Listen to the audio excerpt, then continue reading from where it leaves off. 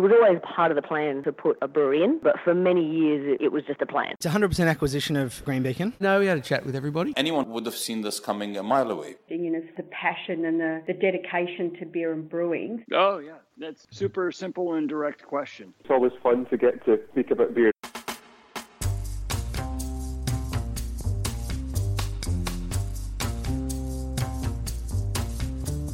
And thanks to our malt mates at Crime Malt, I'm Matt Kierkegaard, and that's just what we're here to do, talk about beer. Or this week, Dollar Bill Brewing, as we're joined by Fiona and Ed Nolly, who are just getting over taking out the Champion Beer Trophy at the 2021 Australian International Beer Awards. As you'll hear, Dollar Bill is a very ironic name for a business producing less than 15,000 litres a year and taking up 2 years to produce it. But you'll hear a fascinating chat with two people pursuing their passion despite the challenges of being small, maintaining jobs and a family alongside their small business, and a fair few planning and development issues thrown in as well. But you're also going to hear two people who make you feel very excited about the industry as they digest winning one of the highest industry accolades with humour and humility. I hope you'll find this conversation as fun and uplifting, as inspiring as I did. Fiona and Ed Nolly, welcome to Beer as a Conversation.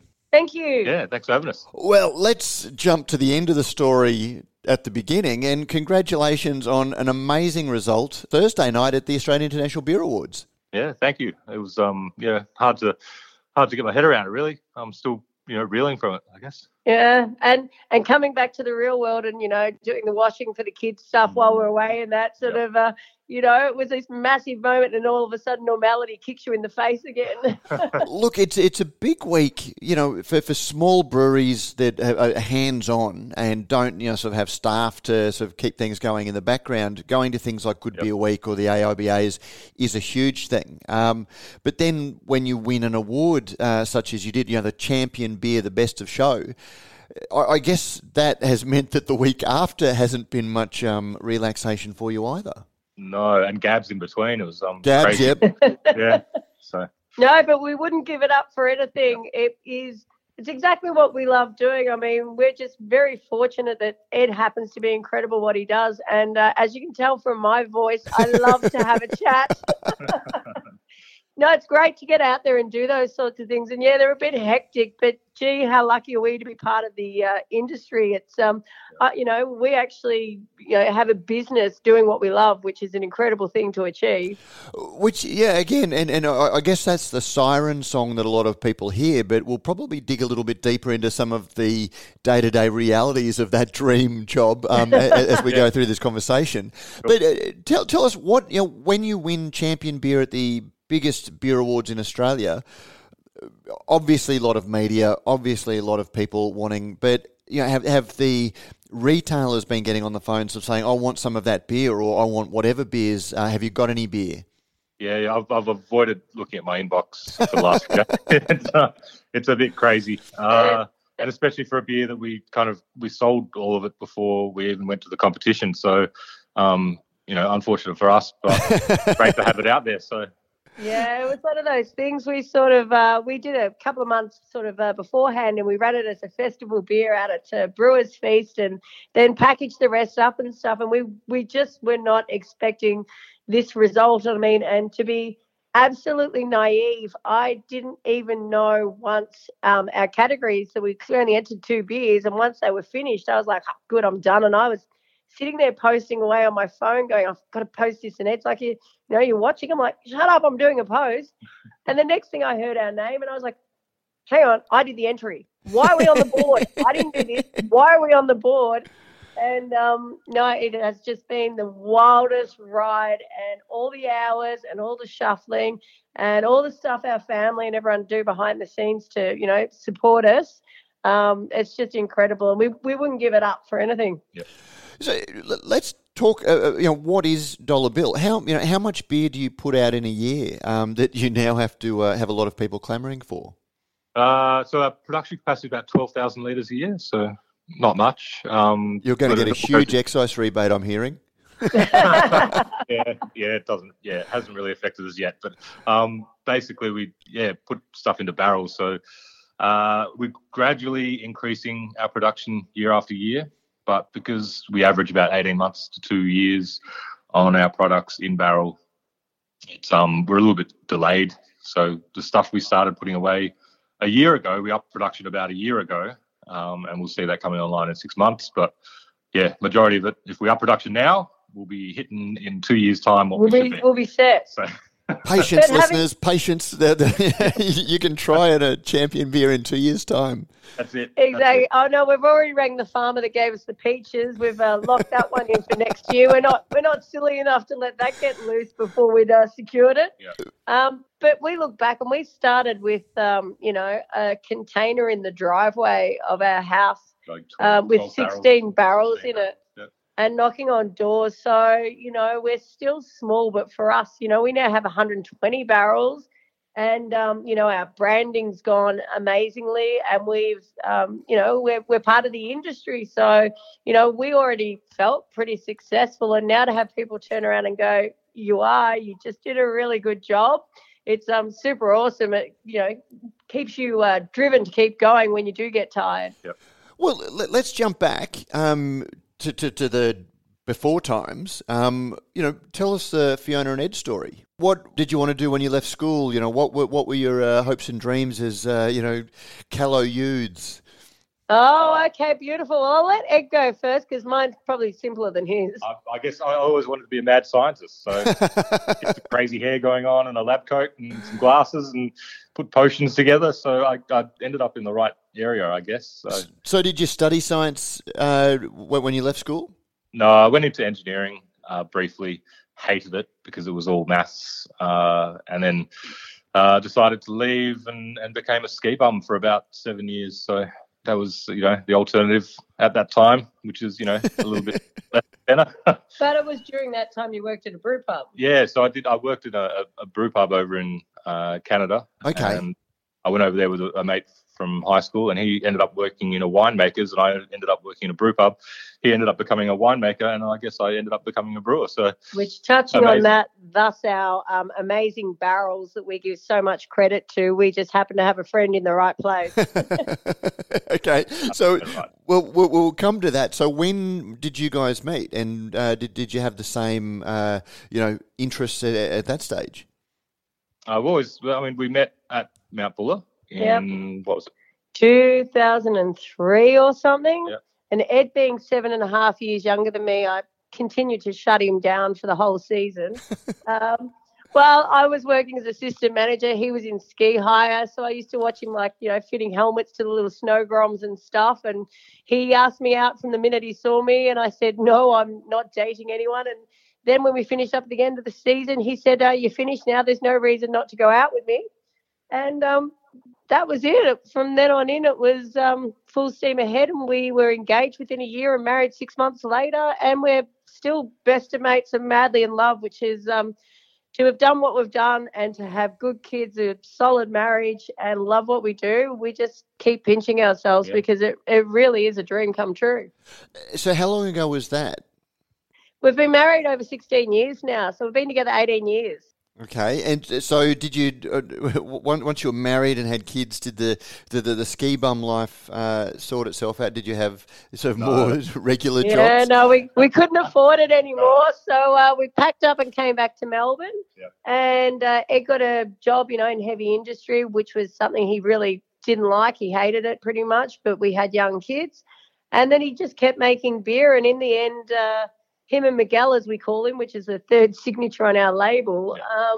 It's actually Glenn Haley from Kooyong Wines. Oh, throw it out there, Glenn. He's magnificent. He's he mentored me through the whole kind of process, and he's just made magnificent wine. So he's incredible what he does, and their winery, they're really into that sort of minimal intervention and wild fermentation, just doing everything right. So we're incredibly blessed because we get those barrels, and it makes our jobs. We were talking about it, without the right barrels, without the right fruit, everything doesn't come together. There's a lot of different moving parts to actually end up with the right beer. So I can tell we're going to talk about barrels, but I'm still interested in, again, because you've entered the industry in a niche way. So I'm interested in exploring those, the motivations and the interests. So were you into beer as a ski bum, like apart from just drinking it, Fiona?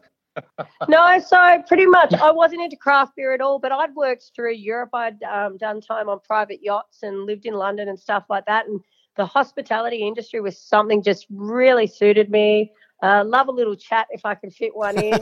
I couldn't tell. I know, exactly. So I did time. My first job out of school was working in the State Bank of Victoria. My mum sort of lined it up because she was worried about me, becoming wayward, because I probably would have. Then I went into the casino. So strong background in finance, but always loved, being at the Snow or being in hospitality. Everyone's happy and having fun, and it's just such a joy to be around those people and be part of that environment. So after we had kids and stuff, we hit the point they were going to school and we needed more money, and Ed threatened me basically with a job and said I should go back to work. And I turned around and said, you know what, you keep making this beer. We have beer everywhere. There was carboys in every bloody room of the house. I'm like, why don't we do this? Let's give it a crack. Let's have a go. And that was sort of where it came about. I said to him, you make it, I'll sell it. And I'd always wanted a business. I'd always wanted to do something and, really push myself, but I could never kind of figure out how to do it. I knew I didn't want to work behind a bar 7 days a week, but I knew I loved the industry. So it's given me everything I never knew I wanted almost, because I get to go around and meet incredible people, be part of an industry where everyone's family. Like my favorite hashtag is beer family is the best family, because I have never felt more welcome and more loved, and I've made an absolute ass out of myself sometimes trying to repeat information that Ed's drilled into me prior. Anyone that knows me well will know I stood in front of Chris at Slow Beer and tried to tell him how many BMWs was in a beer once instead of IBUs. But no one's ever crucified me for it. Everyone's been nothing but nice. Asked Luke from Ale of a time. He asked me, can you tell me about this beer one day? And it was a Vienna lager. I said, it's got the name Vienna in it and it's a lager. And he looked at me and went, really still? I'm like, yes, I'm trying. Okay. So step back then. So Ed, you worked in the brewery in Canada, in the craft brewery in Canada. Yep. Brewing, like, did you have an interest in home brewing before that, or? I was actually in the kitchen there, but I know the nice thing about that place was they incorporated all their beers and their recipes in the kitchen. And, I got to know the brewer there and, got a bit of information off him. And then, little bits and pieces put together, came back to Australia. We kind of home brewing and brewing in the winery too. So just, playing around a little bit with semi-commercial equipment, so pilot systems, and we just started putting stuff into barrels and playing around with wild fermentation, especially because the winery has wild yeast and bacteria, and they don't use any pitched yeast at all, so it's all wild stuff, and they manipulate it in the vineyard. So we're able to pinch a little bit of some grapes that weren't going into a bigger portion of wine, and then inoculate beer with that, and then put it away in barrels for a while, and play around with other stuff. And it was that turned out great, so we kind of kept on doing it. So this is the Dollar Bill evolution rather than the brewery that you're working at in Canada? Yeah, so this is Dollar Bill. Yeah, so the one in Canada, I was only in the kitchen there. And yep. But it was that thing like when you do a job for the first time and you go, I like doing this. So, I mean, Ed, anyone that knows him, he's a amazing cook as well. His food is outstanding. His ability to put flavours together, all those sorts of things. And it's just something that he absolutely loves to do. And, yeah, he brought it back home, and he, being a little bit quieter than me, as he said, I wouldn't have gone out there and I wouldn't have done it. And Glenn turned around and said, you're idiots, don't do it. And he still says that. Yeah. And I turned around and said, screw it, let's do it. Yeah. So when was this? What were the early origins of Dollar Bill? Probably, so we've been selling commercially for 4.5 years now, but it probably took us nearly 2 years before that coming up with the name was the biggest dilemma that we had. Then just getting the branding and everything right. So I absolutely have a passion for interior design and marketing and all those things. So that was a really big part to get that right. You know, I was sort of leaning towards an organic name for the company. They gave me some strict rules, no animals and no numbers and nothing broken. So no rusty gates, no, broken paddocks, no, 3 blue ducks or whatever. So it took us quite a while to come up with something that, and even then we still thought maybe our name's too commercial. Like people that constantly think it's quite a heavy hitter name when they hear Dollar Bill Brewing, and we go, no, it's just us. It's ironic, if anything. But it was meant to be a little bit as well. So we're trying to avoid being that truly organic winery kind of. We wanted to have fun. Well. We're trying to avoid being, we're trying to be beer, not wine. Yep. Yet not beer. We wanted to have a personality, didn't we? Yeah. Really wanted to have our personalities out there and have a bit of fun with the whole thing. And that's the thing. We've just been embraced by so many people, the fact that we put suggested tracks on our bottles and things like that, we've had so much feedback of people that just enjoy the fun that it is and that we're not being overly serious. Ed always says to me, remember, babe, it's just beer. Let's have fun. But it sounds like you've lived your dream of becoming the mad scientist, because you're not doing the classic, stainless steel lagers or pale ales. You've gone into a completely different realm with Dollar Bill. Yeah, well, and then, I keep saying the most enjoyable part of it is I don't have to follow those, those guidelines that the wine industry has or the guidelines that the beer industry has. I can get to play around with Brett and these funky characters and flavors, and then I get the absolute joy of putting it all together at the end and manipulating what we put out in a blending process rather than, hitting go and from the start and trying to nail it at the end, Did you think about opening a brewery or starting a physical brewery, like and with stainless steel and wort production? Yeah, I've thought about it a lot. I think we're heading towards something in the near future, so that'll be, geared more towards commercial beers and.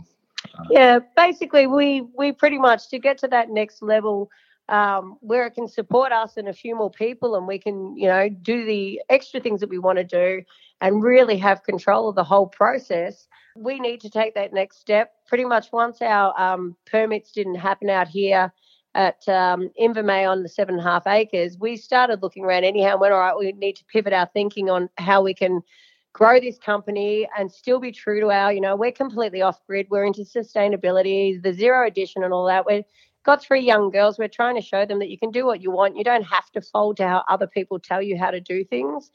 So we've looked around and we've since come up with a property in town, but we're working through some issues like renewable energies and stuff that we want to get in there. But we want to do it because we want to do some mainstream beers as well, but we're going to do them really well and do them our way and not do it just to hit production targets. And we'll keep the property out here and sort of hopefully have events out here 2 or 3 times a year where people can come out and see the orchard and see the, wild ferment program and all the barrels and stuff we have out here. And we really want to turn it into something, Ed quite often has the guys from the Ballarat Homebrew Club who are awesome out here.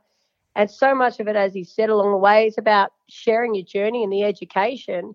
And that's something we really want to continue as we sort of try and upscale and make this something that, Ballarat can be proud of and we can be proud of. So we're hoping to do that and get a venue, get some kit, and but still continue to be exactly who we are through doing it. We haven't fought this hard and worked this hard to compromise what we want in the end. Yeah, no, and again, there was certainly no implied criticism about asking about the stainless steel. It was you've just done something that is fairly, not unique, but fairly rare in the industry. And did it backwards. Yeah, we did it backwards. It was completely intended that way. We knew that if we had stainless steel, if we went and invested in stainless steel, it'd have to be running flat out. And the potential costs of the stainless and then the distribution networks that you've got to build up instantly for that stainless to be running, really, without being in the industry and without having, those channels already kind of sorted out, it was the easiest way for us to get into the industry was to do small scale production on something that has a great shelf life. And if we didn't sell it instantly, it just sat there and we could kind of dribble it out, which is, fantastic for our cider. We started with cider production because we didn't understand the laws of excise, how that all works. So we started with cider, and that's quite simple because it falls under the wet tax, which is wine and everything. And all you do is you pay the government 30% of what you sell, and the legislations on where you can produce it and everything are quite easy. So we started with cider, found out, got some, good feedback on the cider, and, worked out some relationships with retailers and that sort of stuff, distribution by ourselves and all that sort of stuff. Yeah, so jumping in on that one, basically when it came time to sell it, Ed basically gave me a list and said, here's the list of where I suggest you sell it. Let's go do it. And the two of us went around together and actually knocked on doors and handed over samples. So I had no connections at all in the industry. I had no idea on logistics. I'd never done it before. We still do all our own deliveries and, social media. Basically, you call us, you whatever, email us. It's us you get. So it was a good way to do it so that we could figure out how it was going to work, if it was viable.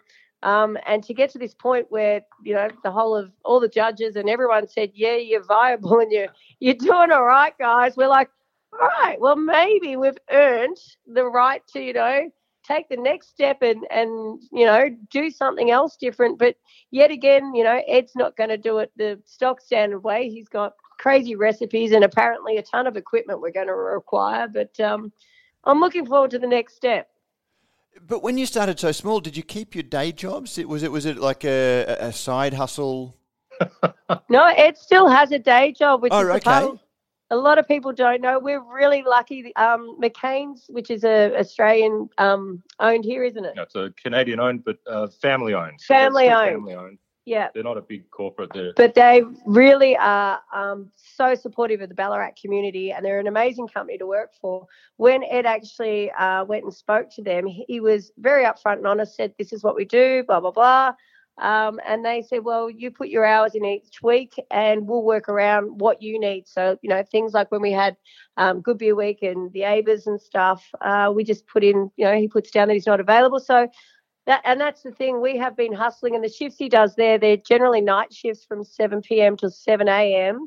And I'm doing the office work and looking after 3 kids. So it's been a lot of work and it's been a lot of hustle. So for us to be able to take that next step and to make it full time for both of us and maybe get a holiday, I would be super excited to get away for a weekend or something.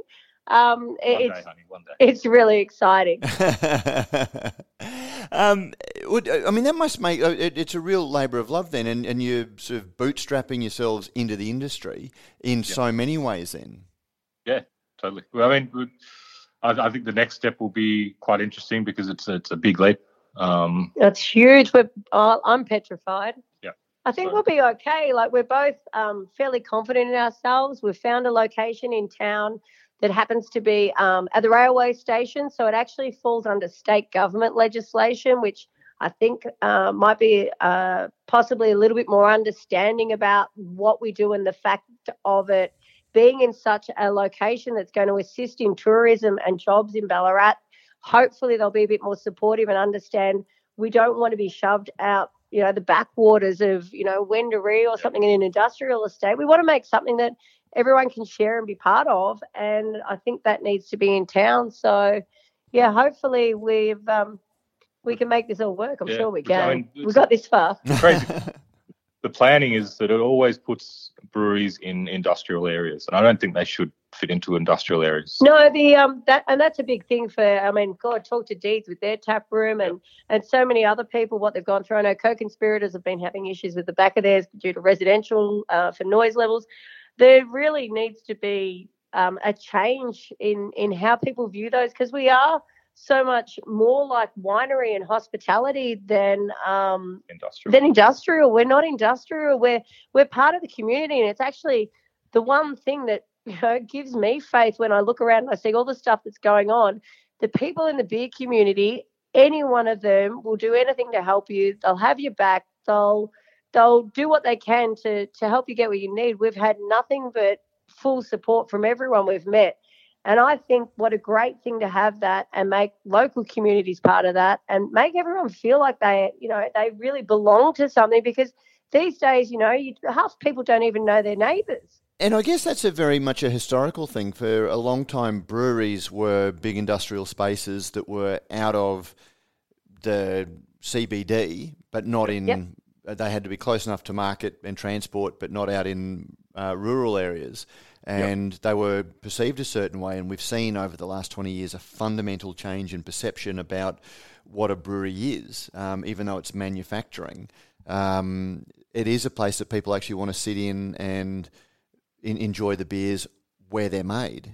It's agriculture. It is fundamentally agriculture. It is massively. There's a separation between, harvesting, malting and brewing, but it is, it's part of the land, and maltsters all the time, they find it so difficult to keep consistent product without having, massive resources, because it is a seasonal product, just like hops. So, yeah. Yeah, but at the same time, I don't know too much about it, but I do know that a lot of the breweries, like the guys on the Sunshine Coast in Queensland and things, the council is very aware of truck movements and limiting, the traffic on areas. And I mean, God, that would barely register for you guys at your scale. But then for bigger breweries, I guess the fear is that they grow.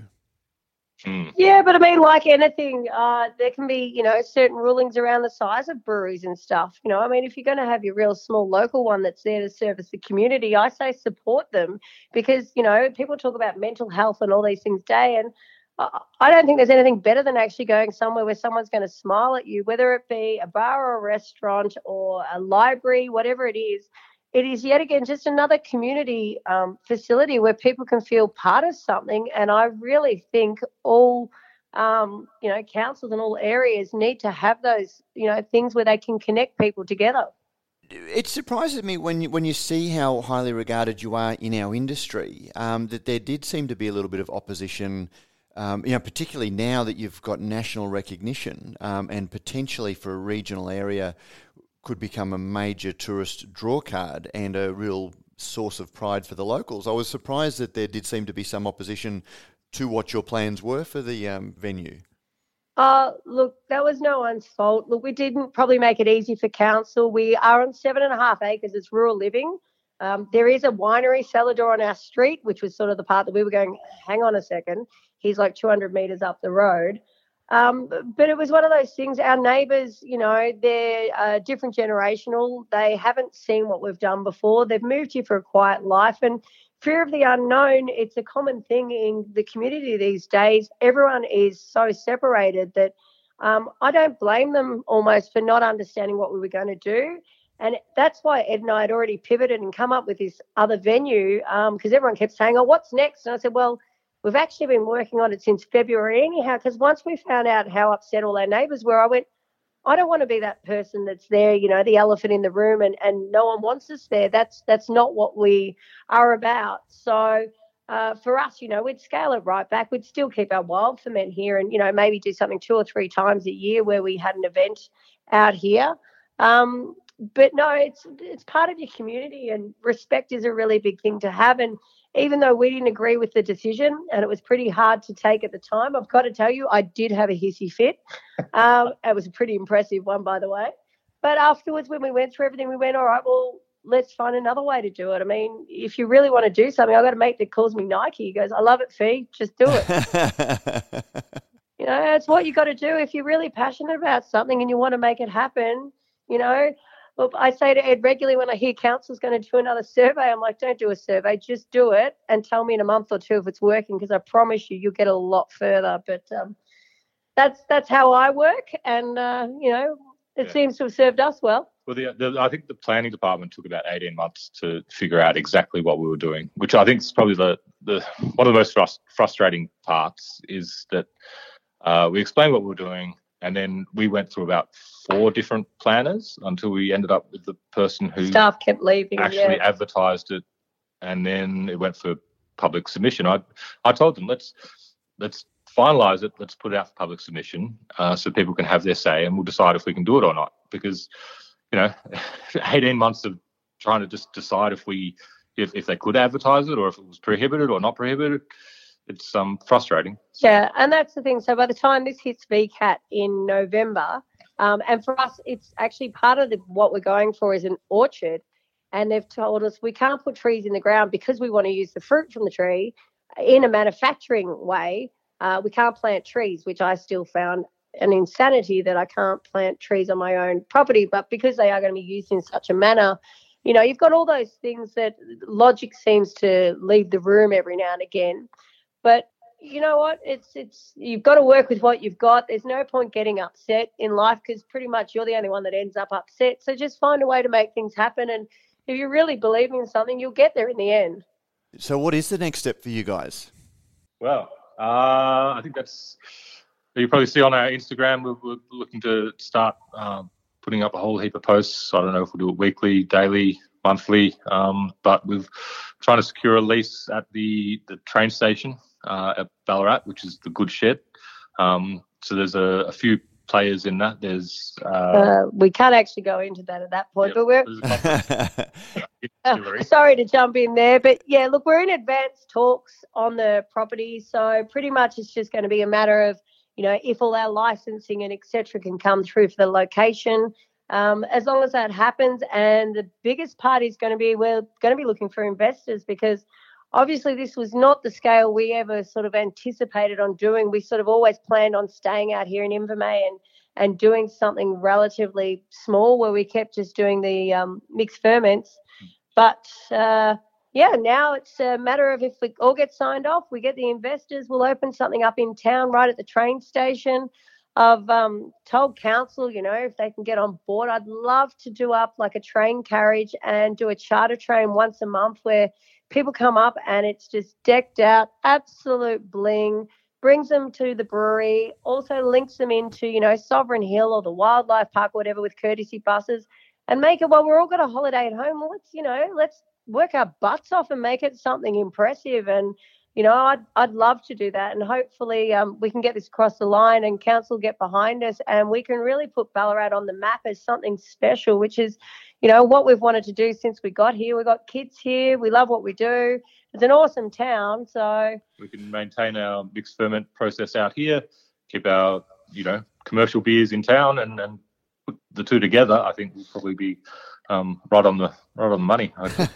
Well, there could be some land coming up that if Brew doesn't execute its world's greenest brewery proposal, there may be some land that you can. When does that finish up, Matt? It's coming up to the end of the 5 years fairly soon, I think. So wow. Maybe 2022. Yep. So it's interesting that the Vapor Brewery seems to have had some support, but something that has industry support hasn't. Yep. We've found that interesting as well. That's probably one way of putting it. But yep, look, there's nothing like sitting here now and being able to say, look, we've got a plan. We go all right. Let's get behind us and make this happen. And I think even until, that last week and all the advertising stuff that's been out there now about the win, over half of Ballarat didn't even know we were from Ballarat. No, didn't know we existed. Yeah. It was. We know we're super niche. We're super niche in a niche, and we're only tiny. Yeah, and to have the opportunity now where we can actually throw it out there and say, look, we think we've got more in us. We think we can actually do better. And if someone wants to invest in us and believe in us, even if a lot of people, I'm quite open to like a public investment. So lots of little investors coming on board, something like that would be awesome. And then you've got this.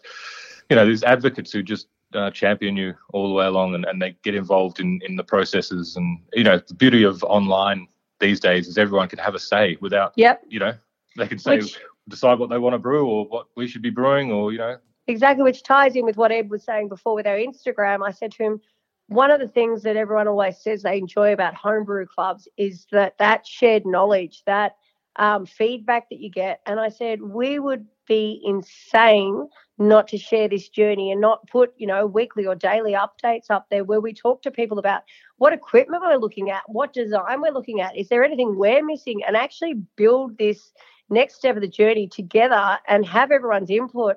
I just think it'd be, such a good resource for people, because there's so many people out there that are crazy passionate about the industry. Have a whole lot of fun. You get to meet some awesome people. It's, that's the best part, and drink some great beer. It sounds like you're almost talking about a potential crowdsource funding or equity crowdfunding or crowdsource funding campaign. Are you going to formalise that?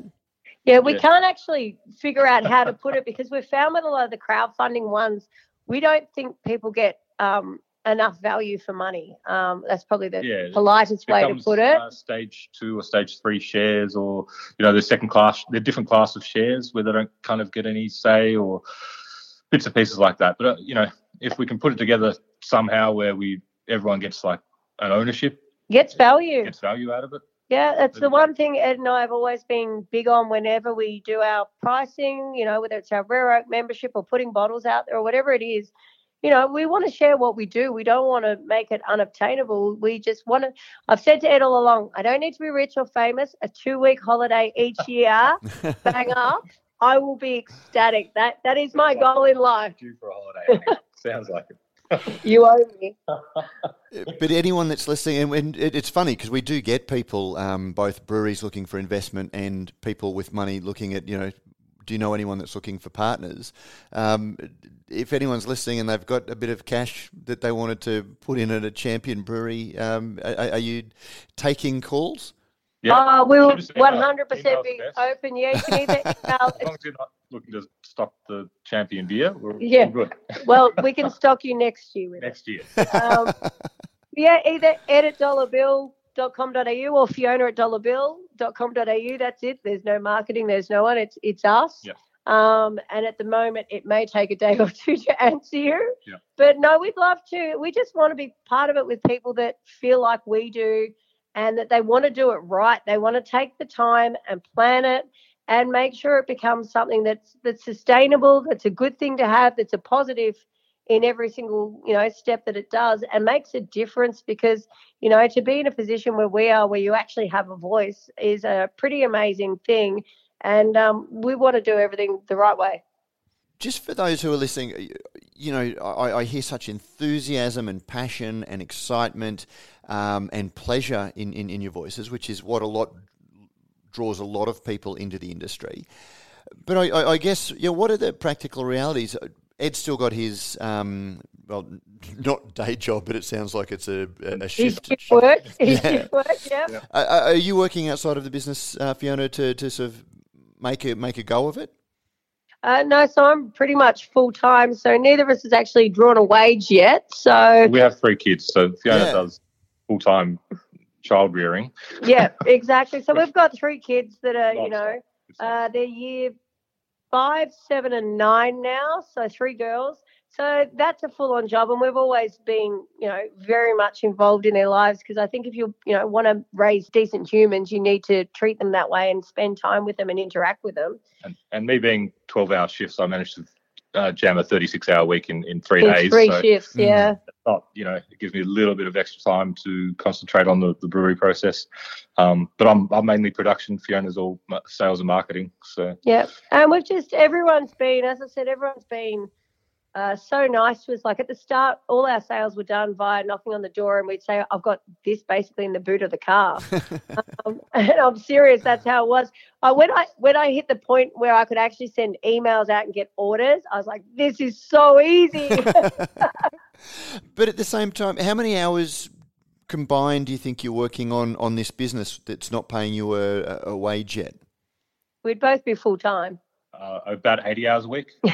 Minimum, yeah, exactly. So we regularly have, which is funny, 3 a.m. meetings. One of us will wake up, the other one will see the other one on the phone, and it'll be, what are you doing? Well, I just thought if we ordered this or blah, and we go, oh, really? Research or some emails. But we both can't help help ourselves. He's so passionate about what he does, and for me, the people, the marketing, the design side of things, I get an idea in my head and I'm off and running with it for a couple of weeks till I can see it through. So we're just really lucky. We're a good fit, and neither of us would have ever, we got along when we met, but neither of us would have ever picked that we'd done this. And I regularly say you see a lot of couples that can grow apart during their lives. And for Ed and I being able to share this journey, we've grown closer and closer through it all. And I said to Ed, to actually have 3 kids that are nice people, to have done what we've done in business, and to have a marriage that's so solid and so nice to share with people, to say, hey, if you prioritize what makes you happy and chase it down, and, you may have to work your asses off, it can actually happen. It's a really nice thing to know. You see so many people these days that do it hard. But you can make it. You really can. Trust your gut. So many people don't trust their gut. And I tell my kids all the time, just trust your gut, believe in yourself, and you'll be all right. We spoke to Peter and Brennan Fielding on the podcast a couple of weeks ago. They're celebrating their 15th anniversary, and something that just sort of fell into the story towards the end was they referred to the chat that they had. And when I asked them about that, it turned out that they'd met working when Brennan was working in breweries in Hawaii, and when they moved back to Australia to raise kids, it was always their dream to have a brewery. But when they looked at opening their own, they sat down and had the chat and, made a pact to each other that they would let the business fail before they let their marriage fail. And that really left an imprint on me that they'd talked for it and planned for that. Have you guys had that sort of chat yet? Because... Yeah, I guess very similar. What are we 2 marriages in? So we got remarried on our 10th wedding anniversary. So he's married me twice now. He's doubly committed. I'd have to divorce her twice to get out. And I've told him if we ever get divorced, I'm getting him in the settlement. Yeah, so I'll win that. But quite often, if the kids are struggling with the homework, I'll put aside things and help them with the homework just to get that family life, working properly. It's priority because they're the support you need when you have to do other things. They're behind you all the way. And Fiona's mum has been absolutely fantastic looking after the kids while we've done Gabs and Good Beer Week, and her dad's been great with support and driving us around and everything. So it's really without family, even my brother with his information and mentoring as well, but without family you're nothing. So you got to look after your family, and they always come first. We've had the chat about, one of my big things was, if we go the next step, I know how many hours we work now, and I know how many more hours we're going to add to it. And I said to Ed, I'm worried that this will become, consuming. So he's obviously younger than me. So, he's only 40 and I'm that 8 years older, which, apparently adds up to 35. I was really worried about, how it'd go and how we'd handle it. And as he said to me, he said, look, if we don't actually do this, it's regret that we'll have, and that regret may actually cause us more problems going forward than believing it. And we've said, we're just going to do it. We'll pony up. And we sat down with the kids. It was a family discussion. It wasn't just us. And we asked them if they supported us, and they said yes. And we explained to the kids, if it hit a point that it didn't work for anyone, we can pack up and move, and, we can catch fish for the rest of our life if we have to. Nothing's ever any obstacle that's thrown at you, any failure or something. It's not about what goes wrong in life. It's about how you get up after it. And that's constantly what we tell our kids. And you know what? Let's chase the dream and give it a go. And if it doesn't work, the main thing is that we all have each other's backs, and we get up and we walk away together. And that was the discussion that was had in our family was, look, it might change our situation and stuff like that, but gee, imagine if it works. And it looks like it's going okay, but again... So far. So far, so good. So far, so good.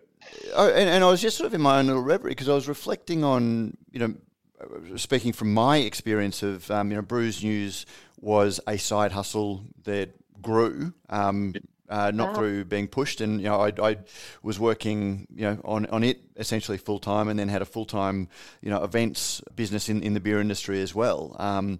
And suddenly I found myself working those ridiculous hours, and, after 10, 11, 12 years almost of Brews News, and it's become the main thing. So I'm incredibly thrilled for that. But it does the initial excitement and discovery of the industry and the love of the industry, even with all of that still intact, it's an industry that does mine passion. And, you hear terms of founders fatigue or just, weariness. Are you concerned whether the hours that you're doing now are viable longer term or are sustainable? They're not at all. They haven't been for a while, but we're pushing through. So eventually we should get to a point where we get a little bit more equipment. And it's always, I'm striving to get a forklift at the moment just to lift barrels.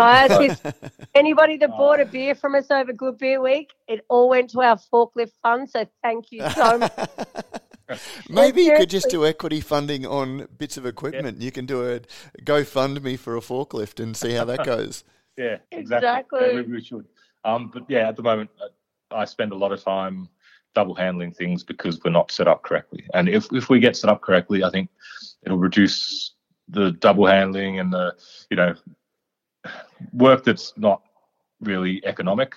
And we can focus on things that are really actually economic. It's streamlining processes. Correct. And moving forward, especially if we go into this new venue, Ed and I are smart enough. Luckily, we're not smart at everything, but we both know what we're good at. And I think that's a really good skill to have in life, is to actually understand, well, I can do this, but I can't do that. So Ed's a cracker brewer. He's brilliant at what he does. He understands all that. I love the marketing and the advertising. Can we run a venue? No, neither of us have ran a venue before. We'll be hiring someone for that. Yep. Are we good at logistics? Well, no. So far, we've done it all ourselves. I'm going to need someone that knows how to do all those things. So, the best thing you can do in life is understand your own limitations and surround yourself with good people and make it work that way. So as hard as the hours are and as big as this next step probably will be for us, it's actually going to be easier because hopefully we'll be surrounded by some awesome crew that know their jobs and are actually going to share their knowledge with us.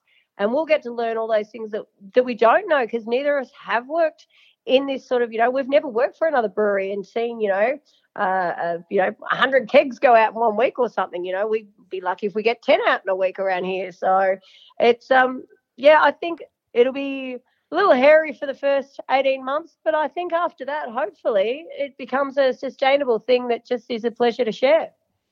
Well, I think that's a good note to finish on, and we certainly hope that you do, because again, I would love to see your beers available up here in Queensland where I am. And I hope you get to the scale that you can send a little bit more widely than you do currently. And actually, on that, if someone wants to try your beers and they aren't close to the brewery or some of the better bottle shops in Melbourne, how do they track them down?